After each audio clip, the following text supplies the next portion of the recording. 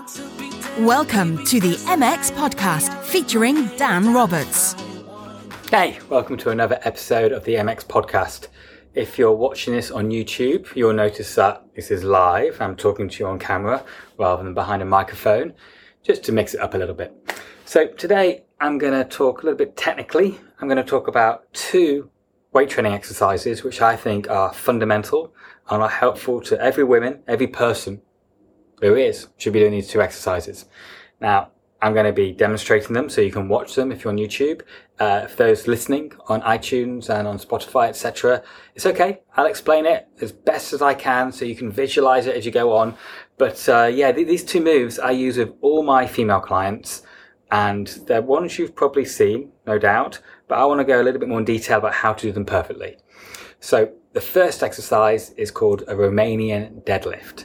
So a Romanian deadlift is a posterior chain exercise. Posterior means it's working muscles at the back of the body, in particular the hamstrings, the glutes and the lower back. Chain because they work together as a unit. Now, when you work muscles as a unit, you get much more muscle activation than working muscles independently. So if you're trying to build muscle and burn fat or get fitter, get more athletic, it makes sense to have more compound moves. Compound moves, things like bench press, squats, deadlifts, they're big movements. Where isolated moves, where you're working like just the forearm or just the anterior deltoid or just the tibialis anterior, these little tiny muscles, they're more for sculpting exercises or for rehab or for prehab. So, Romanian deadlift, you want to do it with a weight. So you've got options of using a trap bar, you've got dumbbells, you've got a kettlebell, you've got a barbell. They have a slight different effect, but not that big an effect. The biggest variable is actually how heavy you lift. A good rule of thumb is to aim to build up to your body weight if you're a lean woman. And I'm guessing you're a lean woman because this is the MX podcast and MX product, the MX home workout and the MX classes are very much designed for me based on my experience with Victoria's Secret models and Sports Illustrated models, and the vast majority of my clients in London are actresses and models. They're lean women who do not want to look bulky and like hench. It's fine if you do want to look like that, but it's not really it's not what I do most of the time. Okay, so I'm guessing if you're listening to this podcast, then you're probably liking that aesthetic more than a really, really massive, like sort of CrossFit aesthetic, like very O-developed, or a bodybuilder aesthetic. Not that there's anything wrong in that, just to clarify that point. Okay, so if you're watching on YouTube, I'm going to use two dumbbells to demonstrate. If you're practicing this at home, practice with no weight first. Let's talk about the movement. So you start off with your feet shoulder width apart. Stand up tall with your pelvis in neutral position. A good place to find neutral is to put your hand on your hips and just tilt back and tilt forward, tilt back and tilt forward, and you want to end up in a middle position. And then this position is kind of how you want to start. It's also how you want to finish. Okay, so how you do a deadlift is you tilt your hips and then you bend over forward so you feel a stretch on your hamstrings, and you try and maintain a flat back. You do not run around your back. That's not good for you. You want to keep a flat back. Okay. Then you go down low enough that your back is horizontal. So it's a really good idea to practice in front of a mirror or a camera. Now, depending on the limb length, you'll have to either bend your knees a lot or bend them a little. That's why everyone's different. That's why you shouldn't copy what other people are doing in a gym, because we've all got different anatomies. Okay. The principle is you want to have a flat back. So your back is vertical, parallel to the floor. Then you drive your heels into the floor, which engages more the posterior chain muscles, the hamstrings, the glutes, the lower back. And then you push your hips forward and you tense up your glutes and your abs. And that helps maintain good posture. You're also working a little bit your triceps, your shoulders, your abs and core when you're doing deadlifts. Now, there are different types of deadlifts. You've got classical deadlifts, which are more like a squat. You've got like sumo deadlifts, where you're working more inner thighs. Remaining ones are particularly good for getting that definition of where your hamstrings end and your glutes start. That's why I like them. That's why I use them a lot with girls, with models, actresses who need to have sculpted derrieres for their job. You know. Another thing to think about is breathing. Okay. Generally speaking, when you're doing weights, you want to breathe out when you're standing, when you're lifting up, when you're doing the hard part of the movement. Okay. Now, to be a bit more technical about it, what you should really do is you have to think about the core, and you have to think about inter-abdominal pressure. When you hold your breath, you actually increase inter-abdominal pressure, which actually creates a band. Basically, it switches the core on, creates like a band of tightness around your abs, a bit like wearing a corset, and it basically secures you. It makes it safer. So we have to think, what's the most dangerous part of a deadlift? It's actually the first 2 or 3 inches when you lift up off the floor. That's the bit really when you should be holding your breath.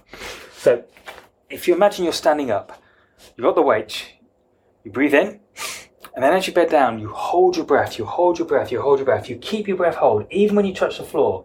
Only when you're up roundabout by your shins, so the final kind of 2/3 of the movement upright, should you breathe out. If you do that, you're increasing inter-abdominal pressure, and you're just making it safer, and you'll be able to lift a bit heavier as well. So, other things to think about when you're doing the Romanian deadlift. One is a tempo. Now, there's different types of tempo you can do. Tempo is the speed of movement. I like, for those of you who know MX and doing the workout, I like breaking down the movement tempo into 4 numbers, which is basically the eccentric phase, the hold at the bottom, the concentric phase, and the rep rest in between the next exercise. So, for example, if we do a bicep curl and I go up and then go down, there's actually 4 movements there. There's the how long it takes to go up, there's a how long do I hold it in that top position, how long do I take to go down, and also how long do I stay in that down position before I do the next rep. Okay. So when doing the deadlift, I like a tempo of 1 second up, 2 seconds hold, and 3 seconds down. Second up, 2 seconds hold, and 3 seconds down. And if you're watching on YouTube, you can watch me demonstrating that, but just visualize it. Now, when you're learning, it's safer to start off with maybe 2 or 3 seconds on the way up, and a couple of seconds long hold, and then maybe like 4 or 5 seconds on the way down, because that will actually increase the tension in the muscles and allow your body to get used to the movement. Okay? So Romanian deadlifts are a fundamental move in terms of how many reps you should do and what weight you should do. Well, I said you should aim up to your body weight, but you want to start off with 1/3 to half your body weight initially, be it on a barbell or dumbbells, and then every week go a little bit heavier. It's always progressive overload. That's how the body adapts. So just very gently go a little bit heavier each time, no more than 10% heavier a week, and then slowly you can get closer to your goal. Now, if you wanted to get really big, really like big glutes, then you should work up to lifting double your body weight, even 3 times your body weight. A lot of like professional sprinters I've worked with, female sprinters, they can lift heavy weights, and that's fine if you want to develop power and you want to have that kind of very strong look. But if you're, even models I work with, I've had Letitia, she won Britain's Next Top Model a few years ago. She was lifting 95 kilos deadlifts. She wasn't bulky, So I've got my female model clients lifting up to like 1.5 times their body weight. I would not go heavier than that. Even 1.5 is like borderline, depending on if you're curvy, you can get away with a bit stronger glutes. If you're more like a swimwear model, if you're catwalk or kind of Victoria's Secret, I'd probably stop around about sort of 1.25 times body weight is enough. Point is, I'm guessing you're probably not lifting that heavy at the moment. Most people don't lift that heavy. Most women don't lift that heavy. So you've probably got quite a big area to play in before you need to worry about getting too big. So don't worry about that and just keep on lifting heavier. Make sure you have good form. And just to reiterate a point, the reason I like Romanian deadlifts rather than, say, squats or classical deadlifts is that the quads don't work too much. If your quads work too much, they will get bigger. They just will. And for the type of the look which MXers like and the models I work with like, it's usually not bulky quads. But if you have strong hamstrings, that just gives you more lines, more definition. It won't make your measurements bigger, nor will it make you look bulky. So generally speaking, it's best to work the posterior chain rather than anterior muscles such as quadriceps if you like that lean look. All right, exercise number 2. We're going to do a sumo squat. So a normal squat, you're working the quads, the glutes and lower back. Very good for building up quad strength, which is good if you need that for sports, need that for life. However, if you like a lean look, like I just mentioned, very easy to bulk out. So I like doing sumo squats. That's where, if you imagine you're standing upright and you take a big step wide, so your feet are about, I don't know, a metre or so apart, and you turn your feet out wide, anything from like 30 to 45 degrees. So 30, 40, I'd say 45. When I do it 45 degrees. And then you hold a weight, maybe a kettlebell or a dumbbell, and you go down low. What will happen? The knees will start falling forward. You have to actively push your knees out wide, and you're working these muscles, the adductors, the inner thigh muscles, and you're also working something called your glute medius. Now, your glute medius basically is the side bum. It's the muscles just on the side curve of the glutes. When I'm working with like lingerie models and swimwear models, we do want to sculpt the body. So I do spend quite a lot of time working on the glute medius. It gives it more curve, so the glutes become more like sort of peach shaped, I guess, rather than just sort of sticking out. Glute maximus basically makes your bum stick out. Glute medius gives it more curve and more sweep. So you kind of want to have a balance of both muscles, particularly if you're lean and you're kind of creating or sculpting a body. Now, with the sumo squats, tempo-wise, I would go for 3 seconds down, hold for 2 seconds, and then 2 seconds up. So I do it a little bit differently from Romanian deadlifts. I find that tempo's best for maximising muscle contraction and also basically maximising results. Now, as with Romanian deadlifts, you do want to drive your heels down into the floor as you're squeezing up, because that will help activate the posterior muscles or stop the quads taking over. A good little experiment when you're doing squats or sumo squats or deadlifts is to do the opposite. Actually drive your weight through your toes as you stand up, and you'll feel your quads, particularly, the muscles like in the front of your thighs, around your knees, you'll feel those switch on. And if then the next rep you drive the heels down instead, you'll feel not in the quads and you'll feel it in the hamstrings. And it will give you that kind of visceral reminder of what I'm talking about. So rather than just intellectually understanding it, play around with different form, play around with techniques. Even like when I said turn out 45 degrees, try turning out not at all, then try turning out 90 degrees like a ballerina. Play around with different angles, see how they feel. Don't just take my word from it or look at the science behind it. Look at the science, but also experiment. I always think training is it's an expression of yourself, and it's so much fun learning about your body. So yeah, listen to me, listen to other, strength coaches and experts, read journals if you want to, that's all great. But you got to play, you got to play and see what's best for you as well. So yeah, let's leave it there. They're 2 exercises. So we've got the sumo squats, they're called. Sometimes I call them ballerina squats because it sounds nicer.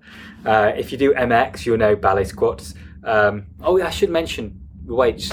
With sumo squats, for most women, I start off with like 12 to 14 kilos and I move up to about 30 kilos. When it's really heavy, sometimes we do a barbell behind the back. I don't love that though, because if it's not, sometimes you can have compression forces in the spine. So I prefer holding dumbbells or like a big kettlebell down in between your legs. Just be careful though, when you're holding a weight in front of you, your shoulders don't round. So always stick your chest out as you're doing it. The breathing is exactly the same as the Romanian deadlift, where you want to breathe out at the end and you want to have that inter-abdominal pressure in the lowest phase. So when you're lifting off the floor, you should really be contracting around the abs, and the core and the lats should be braced. Hey, so that's it. Thanks so much for listening. I'm not too sure if this format worked at all today. I'd really appreciate your feedback. If you go to danrobertsgroup.com/MX podcast, that's where there's a feedback form. It's also a place where you can ask questions and I'll answer them either with another expert or myself on an upcoming episode. So yeah, let me know. I always like experimenting with stuff, and I've got no idea if today's worked well or not. I'm guessing it didn't really translate that great on audio, but who knows? I mean, thing is, I've got to be honest with you. I promised you I'll do an episode every Wednesday, and for whatever reason, it's now Wednesday 9 p.m.